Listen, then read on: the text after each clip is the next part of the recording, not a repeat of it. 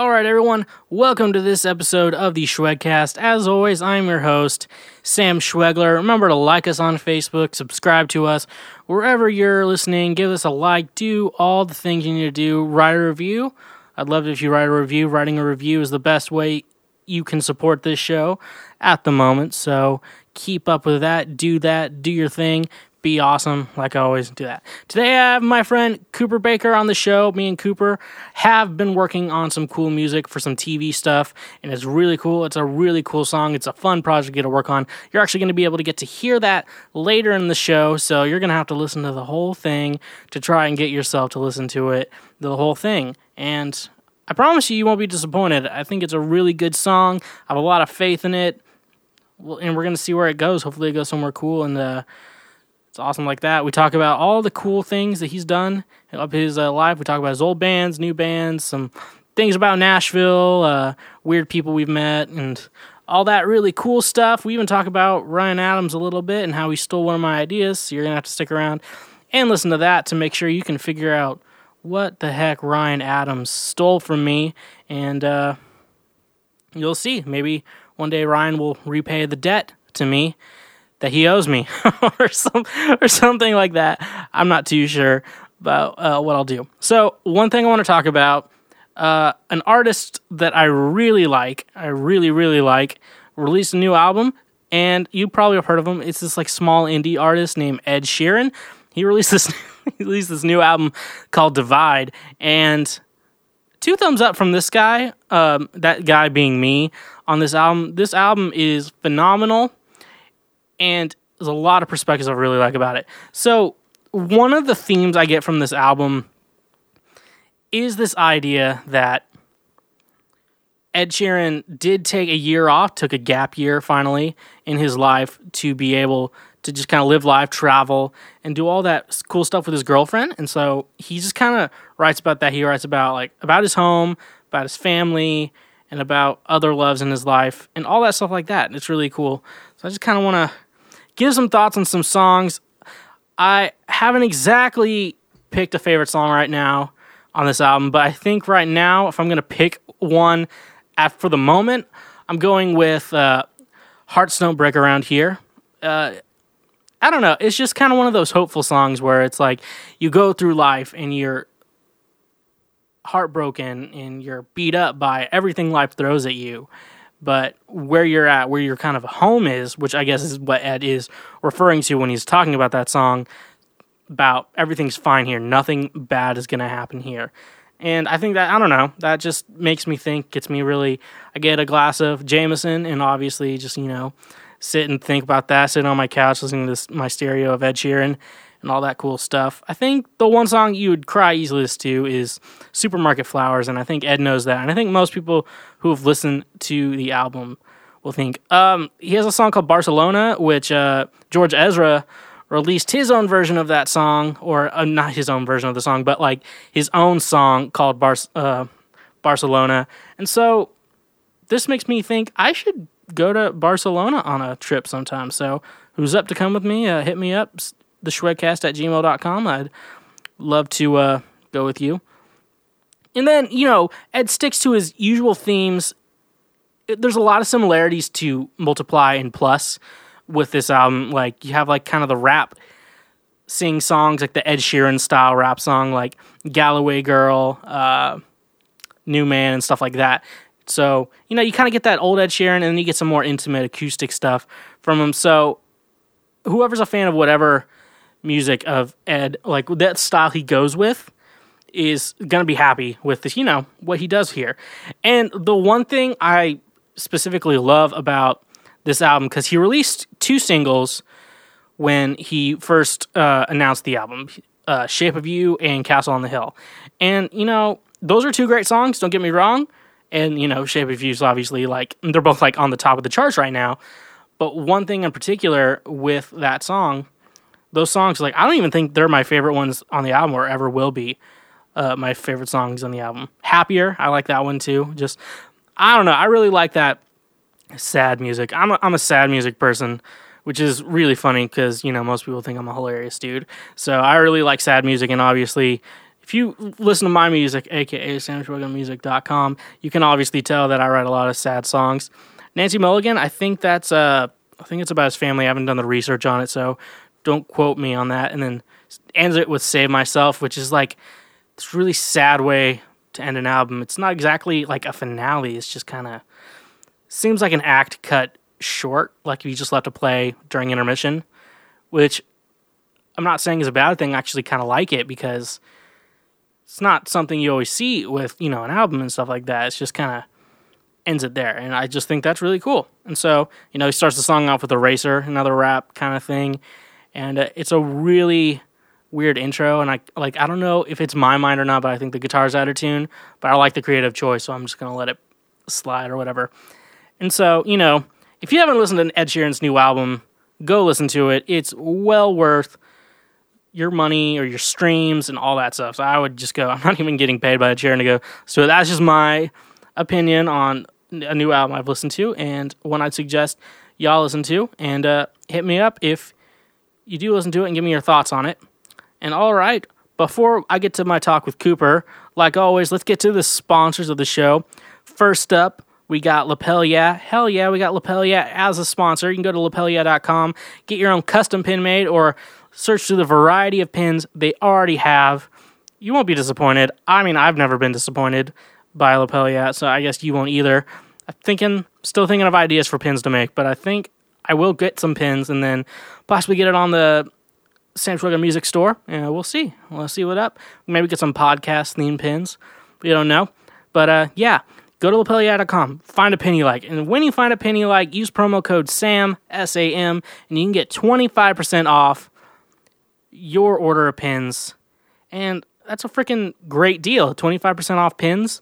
Like, if you get 25% off any product, that is freaking amazing. So, go to lapelyeah.com and use promo code SAM, and get yourself a lapel pin. Next question I want to ask you, bro, do you even lift?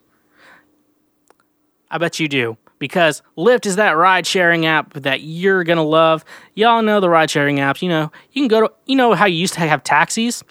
Not anymore. With Lyft, you're able to get on your phone, order yourself a Lyft, get a ride home, and be as drunk as you possibly want. A couple episodes ago, we talked to my friend Tim, and, he did that on New Year's Eve, and, it's pretty cool and stuff like that. But that doesn't stop there. You haven't signed up for Lyft yet, have you? Well, if this is your first time hearing it, I got great news for you. Use promo code SCHWEGCAST, SCHWEGCAST, and you can get a $50 ride credit towards your first few rides with Lyft. So that is SCHWEGCAST with Lyft. Use that code when you sign up. Get yourself a designated driver on me, and you can have yourself a great evening, drink tons of Jameson, do some Jaeger bombs, do all that stuff you love. And without further ado, I'm going to get on with my talk with Cooper. And, yeah. Stay awesome.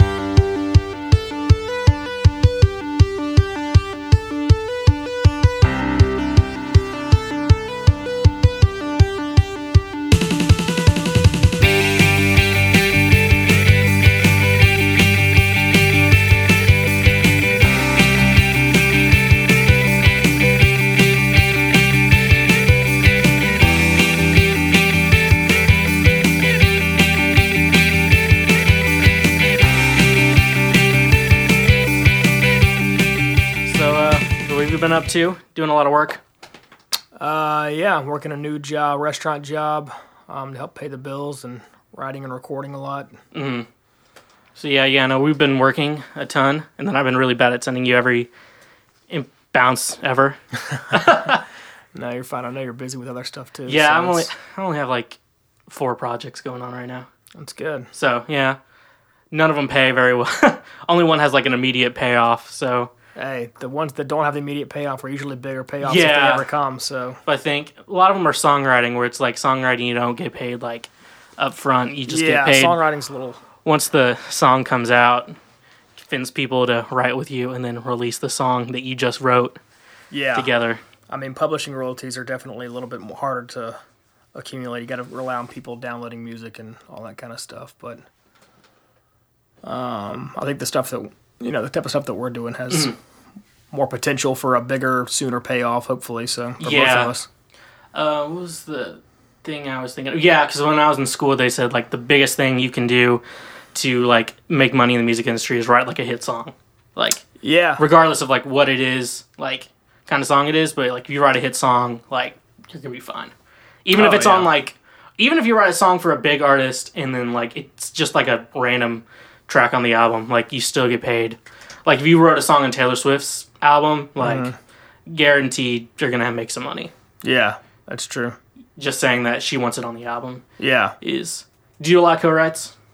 I do. And right now, kind of, when I posted on the Yep group and when on that post that we kind of linked up on, I'm almost looking for people who were co-writers who are also producers who are, people that are willing to take on more of a production role. Yeah.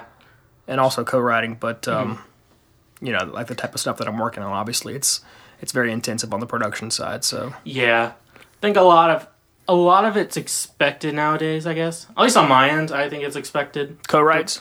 Co-writes, being a producer on the... Yeah. At least I mean... Either not a producer or you are a producer and you do it. Or at least you know how to make demos in your apartment or whatever, or wherever you're writing. Yeah, it helps to have someone in the room who's, considered a track guy, I guess. Goes to school. Yeah. So... Yeah, besides that, so you've been keeping busy, I guess. Yeah, like I said, working a restaurant job and doing the music stuff is pretty much combined. It's probably, pretty close to 8 hours a week, so. Yeah, it's like so do you work most evenings, too? At the restaurant? Yeah. No, it depends. Some days I do. Just whenever hours? Yeah. I've never understood restaurant hours because, like, if you want to be, like, a full-time or, like, the up to minimum 40 hours, like, you're just like, all right, can you just give me the same schedule every week?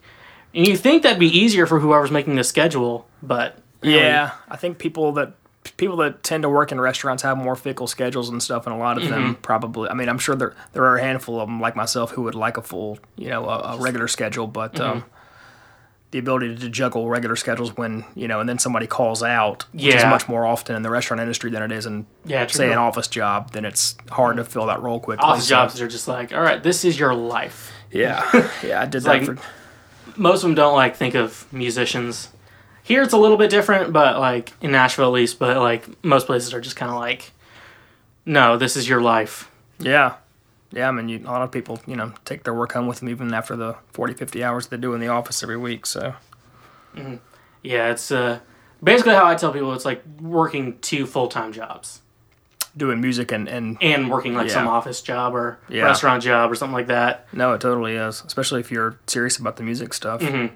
And it's just, like, one job's just for money and the other one's for, like, a career moving forward. Yeah, and hopefully it's, it's what you're passionate about, what makes you happy, right? I mean, that's why I moved here. Yeah. I mean, that's why I moved here. I was like, well, I'm not good at anything else, so I I guess I'll move to Nashville. It's funny, one thing I've noticed that's different here is dating. Like, I don't know how much you've gotten into dating here, but, like, I've noticed here that, like, because you can tell people you're a musician, and, like, no one thinks it's weird at all, like, even just, like, normal people, like, you sign up for an apartment, you're just like, hey, what do you do for a living? I'm like, oh, I'm a musician. Okay. And they just, like, write it off. Like, when I was in Kansas City, they're just like, okay, but do you have another job? Yeah. Stuff like that, where here it's not a big deal. They're just like, all right. Yeah, I think everyone understands in Nashville that, if you're a musician, whether you're making a full-time career doing music or not, kind of like we are, that we, there's always another source of income too, whether it's working a restaurant or even a 9-to-5 or whatever. I see all facets of it. But most people, most people know. They're here. But I noticed with dating, because, like, when I was, in Missouri and Kansas, you're just, like, they're top girls and stuff like that. You're just like, oh, so what do you do? I was like, well, I play music. And they're like, oh, that's so cool. Because, like, at first girls think it's cool. But then they kind of, like, get to know you, and they're just like, oh, so this is, like, serious? Like, like, do you have that problem? I've had that problem. And them thinking that my music is too serious, or like that when you're, because they want you to be, because most girls kind of want, like, to be like a mom. That's kind of their career goal. And so, like, when you're just like, no, I'm really serious about my career and music, it's like, that's important to me. And it's like, oh, so you're not going to work another job, and then you just, like, play guitar on the side or whatever, play piano on the side. No, they kind of think it's weird. Do you have that problem? Not really. I think the biggest problem I run into is just scheduling, because I put 80 hours a week into music and restaurant work, and I don't have much time to try to develop a relationship otherwise. So yeah, that too. When you basically get 2 jobs, it's like I don't think I have time to schedule you into my life right now. So. Yeah, it's a commitment. Yeah. Let's work on what day do you have off? Let's get for a session. Let's get going. Yeah. I mean, especially in restaurant world too, where weekends are my, generally my busier times and time to make money. Whereas people that aren't in music, that's obviously their time off and their time to go out and be social. So I'm usually working Friday, Saturday, and Sunday. So yeah, most of my music stuff happens during the week. Which is seems really weird. Yeah, because when I had a studio internship, and it was kind of funny because weekends were a little less, and we kind of oh yeah, I guess musicians like weekends off too. Yeah, I mean everyone likes weekends off because it's it's nice when your time off overlaps with everyone else, the rest of the world's time off. But like I said, it doesn't always work that way. So yeah, work. So before you moved here, did you have problems dating or anything, or just with telling people you're a musician and stuff like that? No, not really. Before I moved here, I had I worked for 10 years in commercial real estate, so I worked office jobs, and I moved around a good bit, from South Carolina to Atlanta to Florida, back to South Carolina, and then eventually to Nashville. So obviously moving around can have a impact on your dating life. But no, I never really had anyone, think that the music thing was cumbersome or weird or whatever. Yeah, that's just been my problem, living, I guess when I was in the Midwest, but now here it's not as big of a deal. Yeah. Except you just don't have time for it. Yeah, exactly. That's more the problem. Okay, so what music have you been listening to? I want to talk about just what's up and coming. I've been listening to the new Ryan Adams album is out. He's probably one of my favorite singer-songwriters, so I've been listening to that. And then I've been listening to a lot of stuff. I'm a little bit different, I guess, because I'm trying to write music for TV and film. I go back and kind of listen to what's being played right now on TV shows and in movies and stuff, and try to learn what sounds are popular right now, and kind of use that to kick off my writing sessions. So yeah. Have you checked out the new Ed Sheeran album? I've not. I've heard it's out. It's good. I would suggest checking that out. So speaking of Ryan Adams, so I had that. So he did Taylor Swift's 1989. Yeah. He did his own version of that. Yeah. And I literally had the same idea to do that.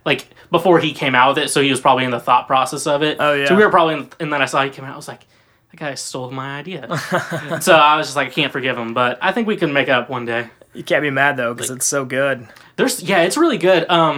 Because he interpreted it a lot differently, and I saw him have a back and forth with Taylor about it, and it was just yeah. Because her version of All You Had to Do Was Stay was, it was from a dream, and that's all she could say. Where Ryan sang it, it was more of the actual what you would actually think of it when you heard the song. All you had to do was stay, and the reasons why and stuff like that. And so I thought that was very interesting. Speaking of Taylor Swift, did you have a favorite track on her new album? Or at least, even Ryan Adams' version, or differences or whatever. 1989. Yeah. Yeah, I think Out of the Woods is probably one of my favorite songs on the album, primarily because of the Ryan Adams version. But I also like Style a lot. Yeah. I used to cover that song in my old band back in South Carolina. That was a fun one to play. So it's a fun one. That one gets people. Yeah. See, I was more of a favorite on both versions. I'm fans with the B-sides of it. What song was it? Crap, I want to look it up on my phone.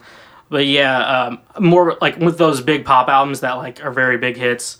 I always tend to fall for the the non-single tracks. So which one was it? I have it in my iTunes. Deep Cuts. I Wish You Would. That one. Oh yeah. She produced that with Jack Antonoff of Fun and Bleachers and Steel Train. Yeah. If you're old enough to remember Steel Train, like I am. I don't remember that name, but I'm sure I am old enough. So It was, yeah, because basically Fun was a combination of Steel Train, The Format, and Inthello, I think. Probably saying that wrong. Some other band. Okay. So basically it was a combo of like 3 of the guys from that, and that's why they made 2 records with that, and now they're all doing different projects. okay, So, I didn't realize it was one of those super groups. yeah, because that's what they wanted, because they all like, that's what they wanted to do with it. So, Yeah. and that's why people were mad like they're not releasing a 3rd album, Mm-hmm. because they're just like, we're just like 3 people who wanted to make Come together and make some an music. album together, and then Yeah. we decided to make another album, and it wasn't like it was more of like a per album type band, not like a full-time project, which I Yeah. guess it kind of turned into, and they kind of got like annoyed with it because they wanted to do other things. But that's cool. That's what I love about music. You know, Mm-hmm. you can go into a side project and have fun and make an album or 2 or whatever, and then be done with it. And then that's all fun will ever be. You know, Mm-hmm. Yeah. it's kind of cool. It's like a lot of bands are turning into like 1 or 2, 3 people. Yeah, Like, and it's just kind of their band, and that's the project, and then they have a full band live. So I think that's cool. Do you have any thoughts like on that? Because I think I kind of like the idea because those 2 make the band. It's not like 4 or 5 people less people, but it's still a band. yeah. I mean, I think that's all. Obviously, having a single singer songwriter with a backing band's always been really popular, even if they.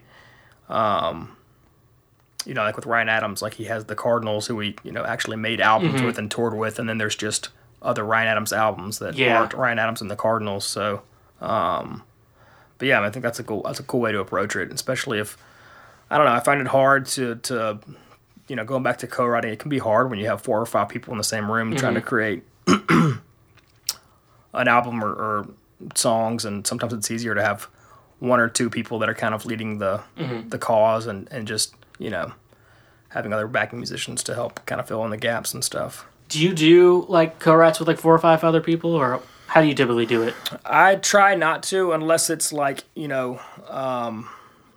like somebody else in the room is a good lyricist, somebody's a great guitar player, somebody's a producer, unless everyone kind of has a defined role. But I try not to go into it with just everyone's kind of 4 people are trying to think of lyrics at the same time. I've never liked like the 4 or 5 like people writing. I'm like, I always intentionally do it like me and then the other person. Yeah. So like I never like to do stuff like, unless it's like a duo or something like that and they want to co-write, and I'm like, okay. But yeah, I never do it like Beyonce or whatever, like the big artists do, just get like big songs. Yeah.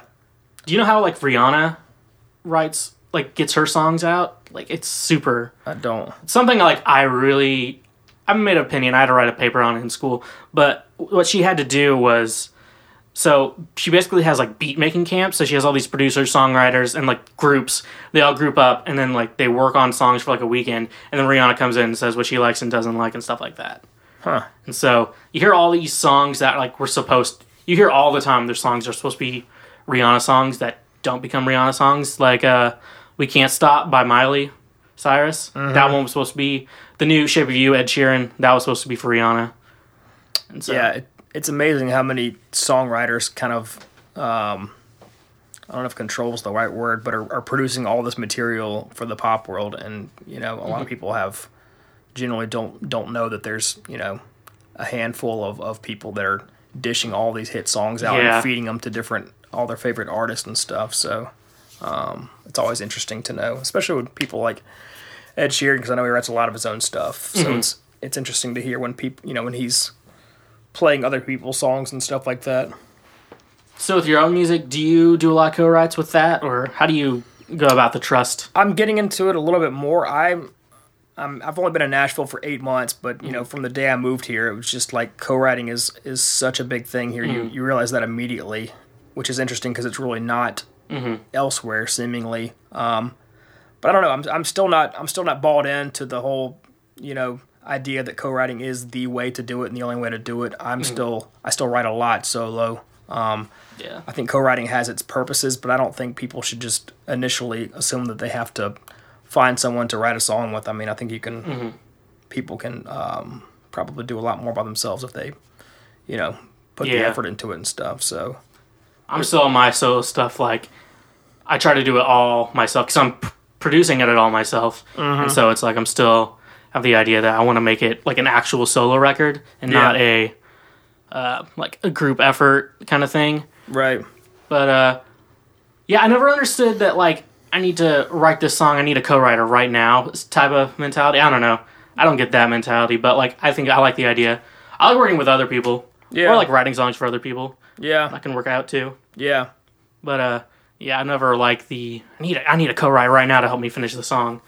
Yeah. No, I mean I think production is quite the opposite where, you know, you can write a great song, but if you don't have the production skills, then you just absolutely have to bring somebody else in to help you out. But I don't know, on the writing side, it's just the song takes on a different direction whether or not you would have done it solo or pulled somebody else in, and sometimes it's a good thing and sometimes it's a bad thing. It's just, Yeah.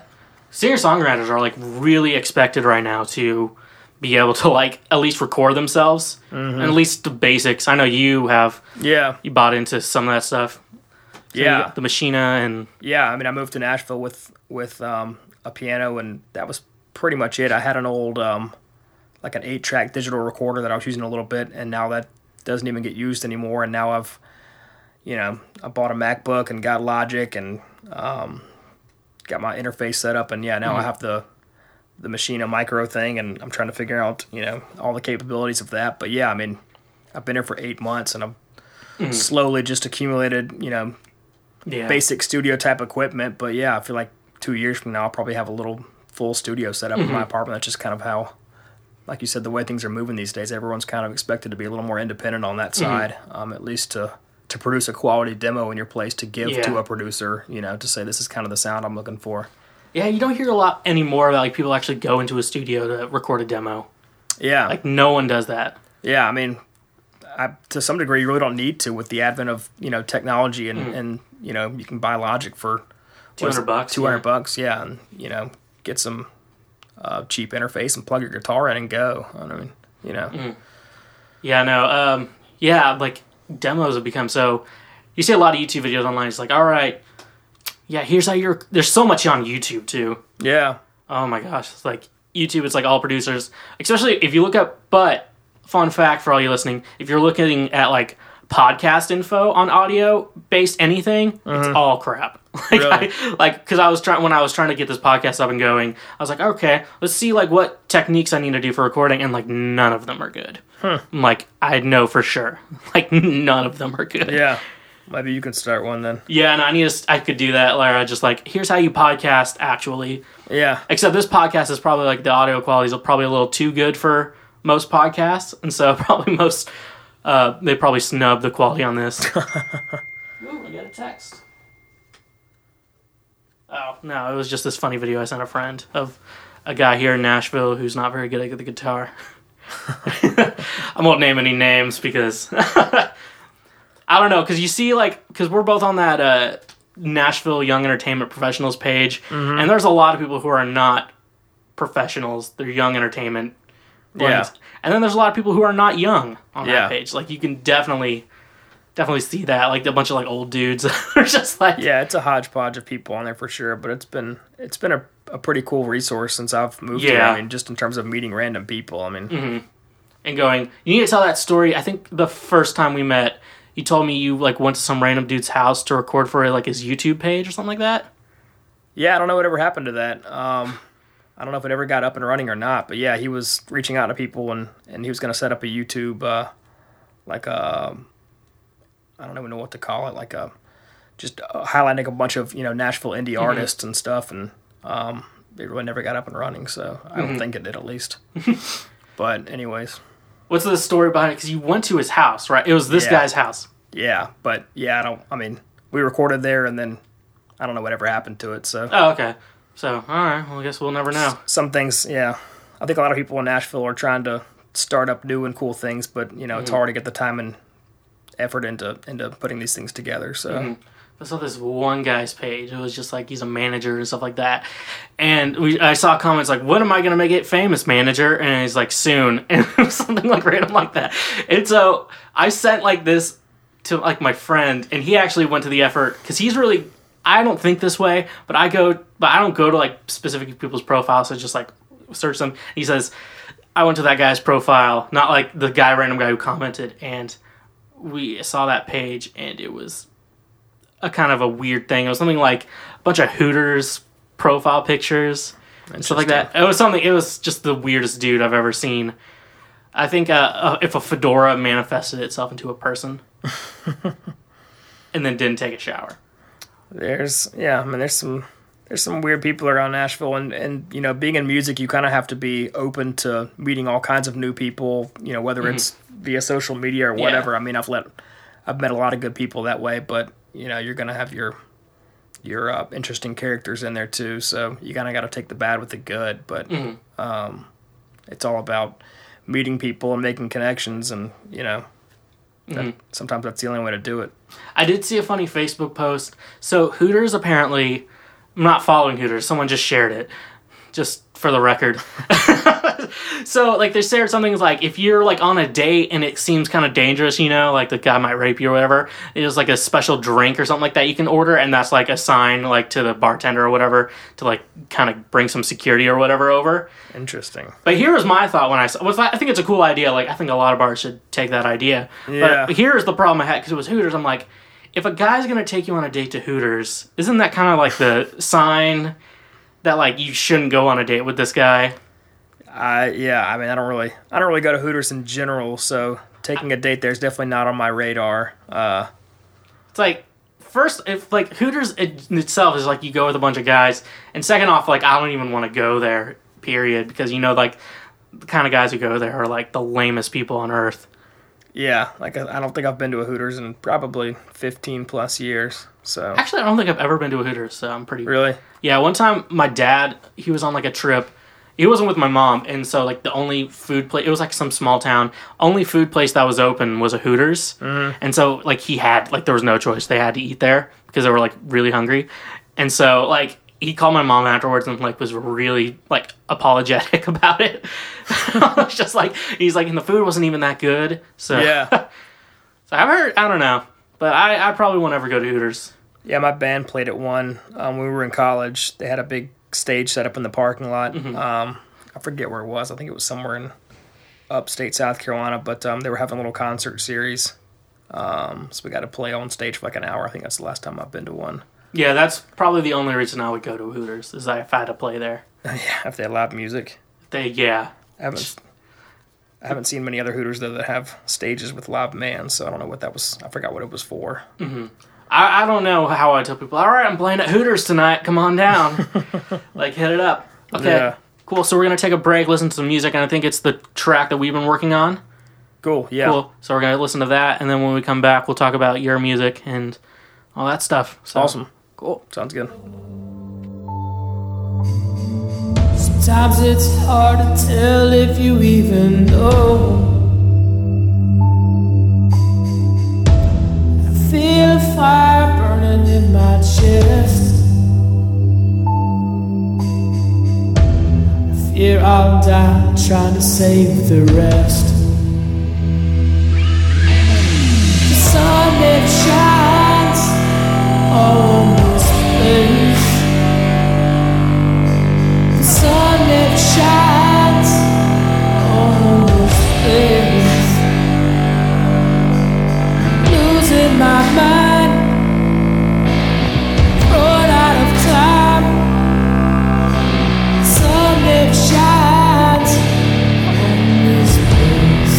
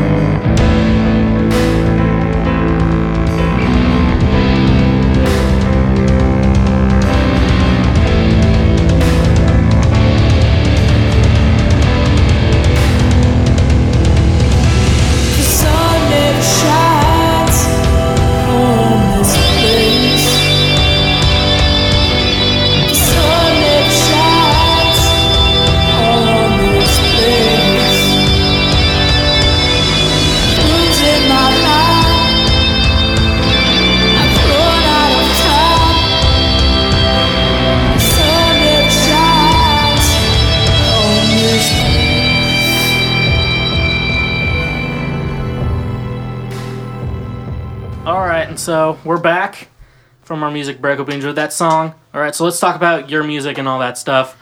So you're from South Carolina? Correct. Okay, so so that's when you started playing music, was in South Carolina? Yeah, I think I started taking piano lessons when I was 10 years old. My older brother was taking guitar lessons, so I had to putz around the music store for 30 minutes every week. So Oh, okay, so like your mom made you go. eventually, I just started banging on keyboards until some semblance of some cool sounds came out.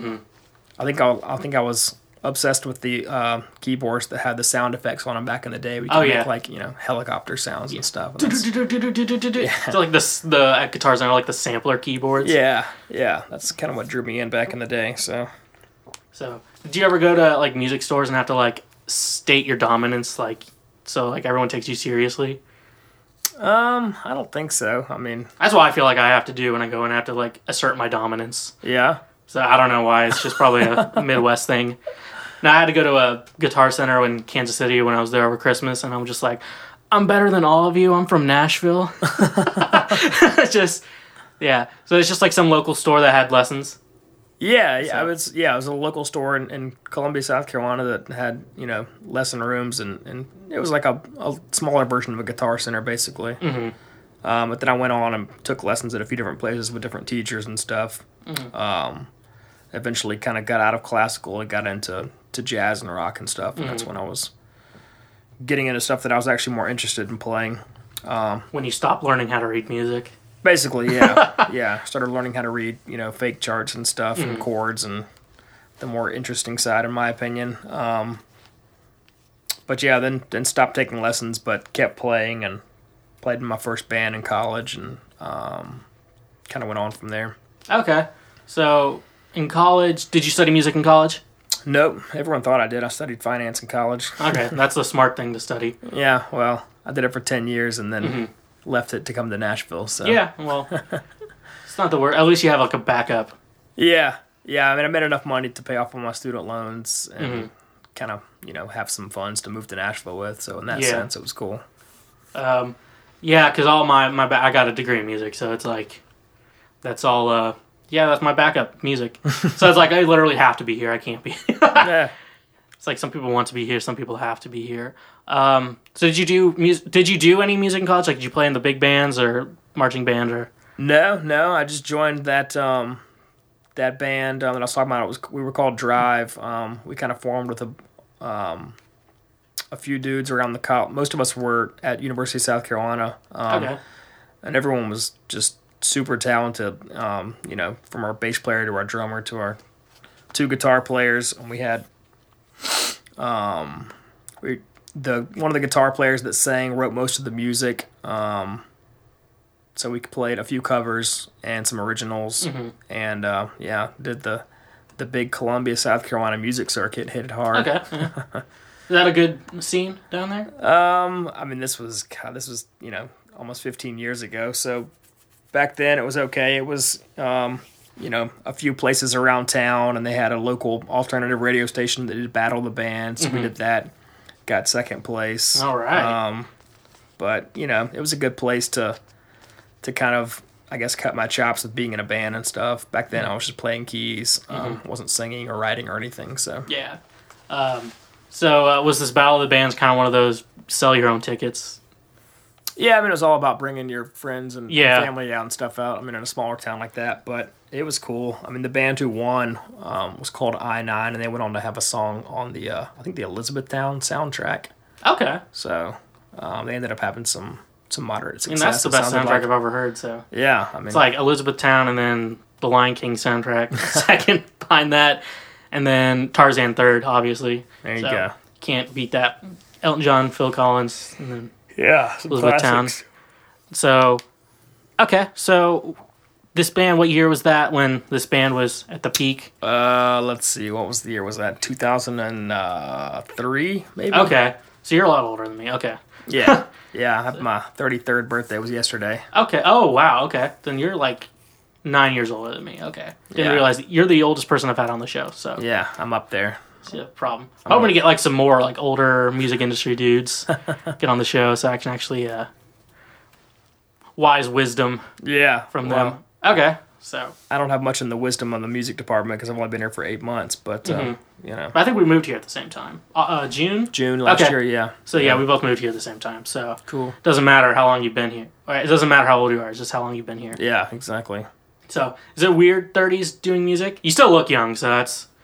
It's not weird. I mean, I was, you know, when I was living, I was in Greenville, South Carolina before I moved here, and I was working a full-time office job, and then had my band on the side, and we played, you know, usually a few times a month.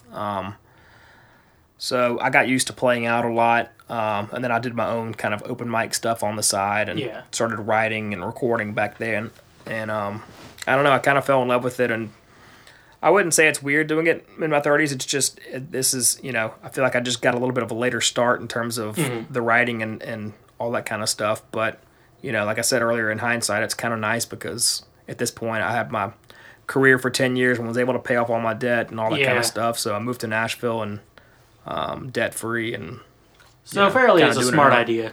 Yeah. I mean, I just moved here with like literally no money. So like barely scraping by as it is. Yeah, well. Living the dream. That's right. As long as you're paying your bills. Someone like messaged me from like Missouri. It was like, so you're living the dream? Like, no, this isn't the dream. Being broke isn't the dream. I was like, that is no way the dream. So you're South Carolina, and then you moved from there, right? Well, yeah, I grew up in Columbia and went to the University of South Carolina, which is where that drive band was. Then I moved to Atlanta for 5 years. Didn't do much musically in Atlanta. And then from Atlanta, I left and went back to grad school, Florida State. Okay. Got my MBA at Florida State. And then from there, I went back to Greenville, South Carolina, took the job there. So okay. And then from there, moved here. Okay, so this is city number 4 then? Or 3? Let's see, Columbia, Atlanta, Tallahassee, Greenville, Nashville, 5. Okay, so this is number 5. Yeah. All right, so I'm on 4, so. Yeah. It's the dream. Yeah, I mean, they've all been in the Southeast, but, you know, I think it's good to move around a little bit and see other places and other cultures and stuff. All right, yeah. So, you got any albums, EPs out? Yeah, so I moved to Nashville and recorded a 6-song EP called A Reason to Stay. It was basically about my move here to Nashville. And, you know, when I moved here, I was doing the open mic circuit and then the writers round circuits, and I was really pushing hard to take that artist route that I think most people here that are musicians are trying to do. And then, I don't know, I'd say probably 6 months into it, by the time I had gotten pretty proficient and was playing around town at these writers' rounds, you know, a couple times a week, I kind of realized that this wasn't the path that I wanted to take. And that's when I started to do research on the TV and film stuff, which is the sync market, and kind of became obsessed with the idea of that. And then, I don't know, since basically probably December, I've started to invest 100% of my energy in writing and recording into that side of things. So yeah, I guess that's where we are. So you only have one EP out then? I had a full-length album that I recorded back in Greenville, South Carolina, but I never released it digitally on Spotify or anything, iTunes. Okay. So the EP is on the Prince route where it's just physical copies. Just physical copies of that. Yeah, I had the CD release party at the local bar, invited all my friends, and you know, it was fun. But yeah, the EP that I recorded here in Nashville is the only thing that's out publicly on Spotify and stuff. Okay. Where did you record it at here? It's called 4115 Studios in East Nashville. Okay. It's 4115 McGavick. I forget if it's Pike or Avenue. I think there's 2 McGavicks, but okay. If you look at it's online. If you look it up, it's a really cool space. Cool. Does it like vibe really well? Yeah, cool. Kind of low lighting, a lot of candles. Okay. They had a cool piano room. Nice as my studio. Yeah. It's a little bit of an upgrade, but you'll get there. You're only 8 months in. I think it's, for me, because I've had like a lot of bands have had revelations to not record in studios anymore, but like still, I mean, like it's all equipment. It's a lot of people, because like I think Ed Sheeran recorded it in his house. Yeah, I mean. Next stuff I'm working on is all going to be recorded in here.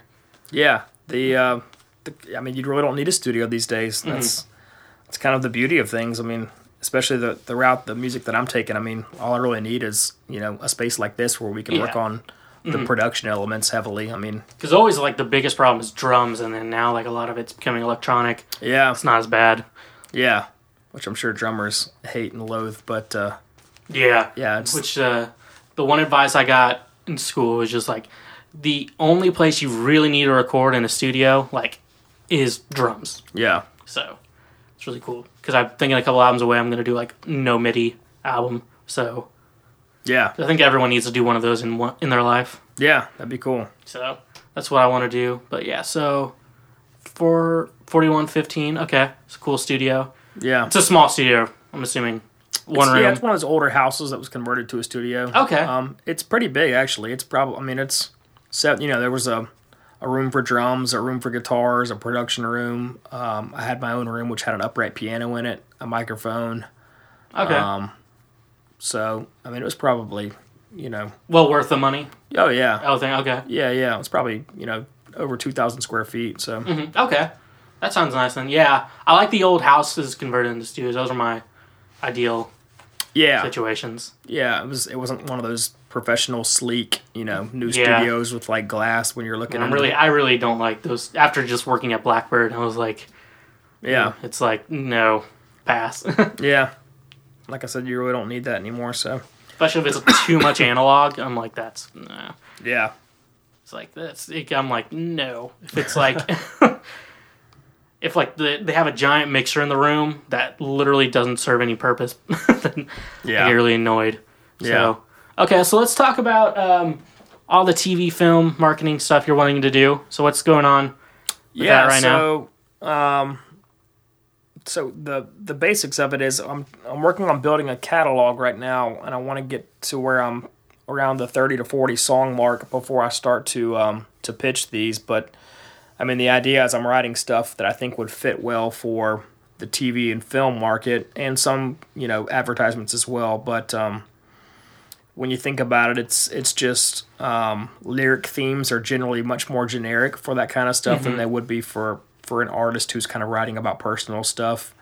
It's more about the emotion. It's more about creating an emotion for the screen, so that obviously when you're watching TV or watching a movie, the characters are, you know, doing the script and stuff like that, or whatever the action is on the screen. So all you really need to do is create the emotion, which I think is probably what drew me to this more than anything, because I've always been kind of more attached to the emotional side of music than lyrical themes and things like that. So, and it's super intensive, as you know, on the production side, where it's a lot of just, especially for the movie, you know, type stuff, movie trailers, where it's just big drums and, you know, stopping and starting and cool sound effects and stuff like that, where it's not even real instruments a lot of times. It's almost more like, you know, scoring than it is songwriting.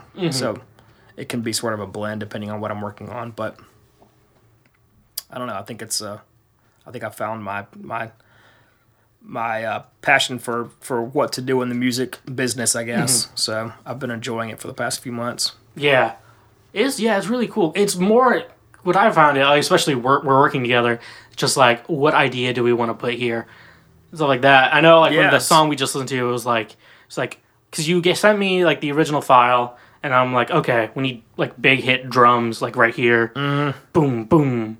And then, it's just, like, always trying to, like, that's the big thing in, like, my arranger mind. That it's very experimental, which is fun. I mean, you can throw anything in there, just, you know, take it out if it sounds weird or muddies it up too much, but you kind of just hear something in your head and you try to recreate it with the sounds that we have available and stuff. So the one thing that's nice now that, like, I don't have to, like, bring in a project to a, like, professor is because, like, you always had to think of, like, all right, what's my reasoning for doing this? Like, you always had to do that when you're in, like, school for that, because they're going to ask you about it, and you have to, like, so to do anything, you have to justify it. So I have to so it's nice to not have to do that anymore too much, but, like, also have to think in that mindset.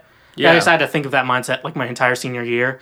So, like, why am I doing this? Why did I put this here? Because I released a song, it was, like, I literally put it was keyboard, like a Rhodes, like electric bass, drums, and electric guitar, and then I literally didn't have like full drums come in until the very last chorus, and so I like brought it into school, and they're just like, "You need to have the drums come in the second verse." I'm like, "No." I like it that because it was something like the whole song. It was like kick and snaps. Yeah. The entire thing until the very last chorus. So it's Yeah. like, you have to learn how to justify it. That's the annoying thing with arranging is like, especially, well, I guess in college because you had to like adjust, like have a reason for everything you do.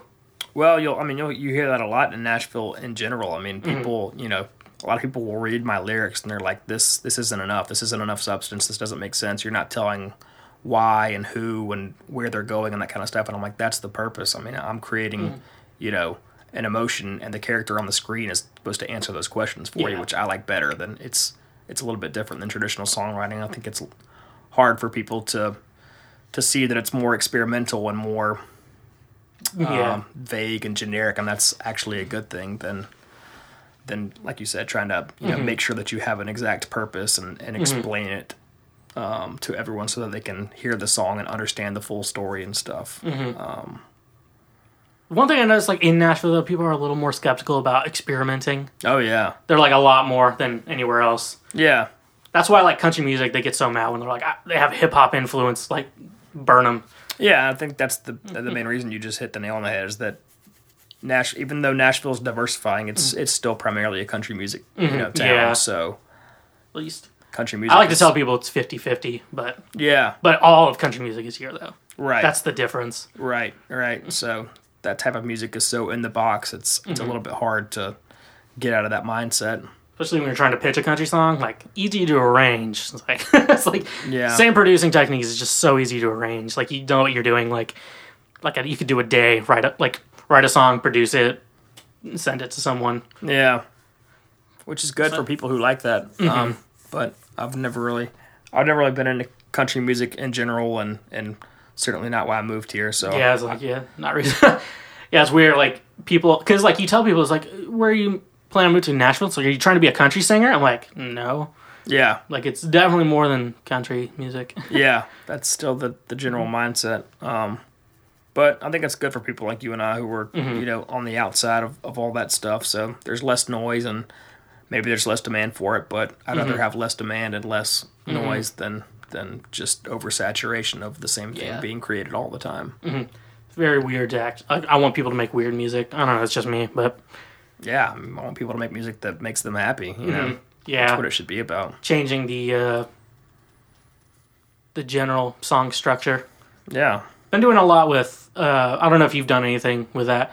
I've been doing a lot with like verse, chorus, verse, and then do something weird at the very and then end it with lyrics and then do something really weird. Do you do anything weird?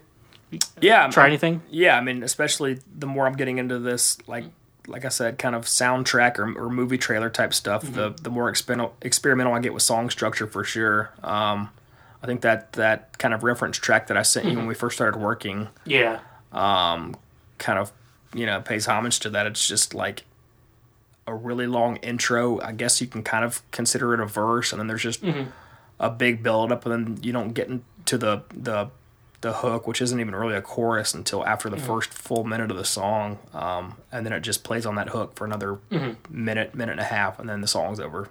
No bridge, there's no real chorus. It's just it's almost like you're creating.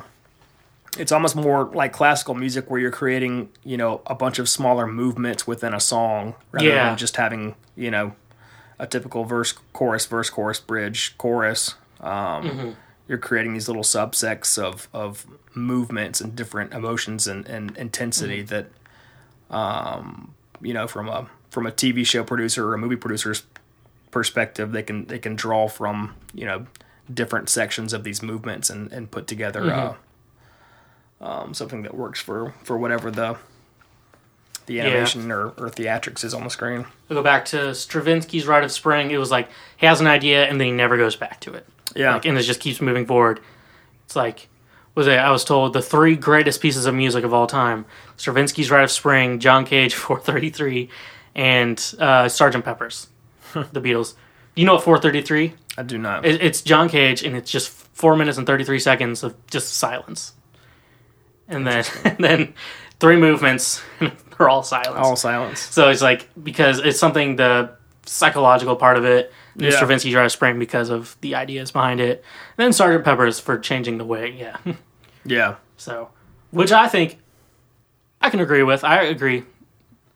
Then, like, it's funny because then you have, like, more, like, pop musicians, like, say, like, something like Rite of Spring or 433 are stupid. And then you have, like, the classically trained musicians who, like, think Sgt. Pepper's is stupid. Yeah. And, like, no, I think they're all three very important. Yeah. I'd say 1433 is less important. I got really sick of Rite of Spring, so I had to listen to it, like, 30 times for a class. Oh, yeah. Because we had to recognize, like, the piece. Yeah. And that one's so hard to because, like, you don't get the same thing. It's constantly changing. Yeah, and so you have to, like, what I had to recognize, like, different, the production quality of it. Like, I had to recognize that. That's, like, the only way I passed. Yeah. Only way I passed that class for, like, at least those tests that was a rough class. Sounds like it.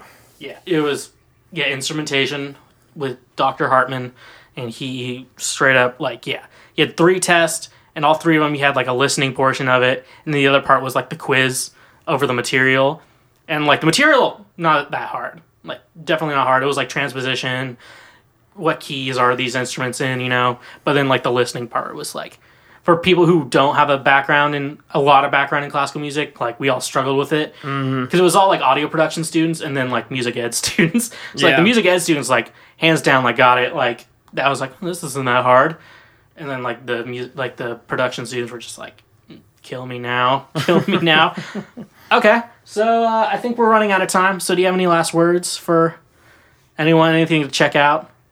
I don't think so. I mean, my EP's on Spotify, but like I said, I've been moving in a kind of a different direction since then, so I hope to have this catalog kind of up and running in the next, 6 months or so. Okay. So go check out Cooper Baker. It's just Cooper Baker? Yep, on Spotify. Okay. Just nothing else. Cooper Baker, help him get that revenue stream. I'm almost to $1 on mine. So yeah, you get a fractions of a penny add up. So help him. Just stream it, turn your computer speakers off, and then stream it overnight. That's what I tried. I want to do that with I've always thought about doing that, but I want the stats to be accurate. Yeah, I think some band actually did that and made like $20,000, and then Spotify like found out about it, and they kind of came down on them, but in a way that they were like, all right, since you are the first people who actually did this, we're not going to like ban you, but they're going to use it as kind of a marketing tool. Mm-hmm. But they were like, if anybody else actually tried this again, we would just remove your Spotify account. Which, they did. Nelly did something like that, had everyone just like stream his music, because he was like in debt, and so it's like, what I think is like the perfect like Kickstarter campaign, just to like keep doing that. Keep streaming your music on repeat. It's like you kind of earn it, but at the same time, people aren't just like giving it. Right. So all right, everyone, go check out Cooper on Spotify, Apple Music, Instagram. Yep, all that stuff. Pornhub. Check him out on Pornhub. I don't think I'm on there, but okay, we'll check anyways. And thank you. Remember, check out samschweglermusic.com/theshwegcast. And like always, remember to stay awesome.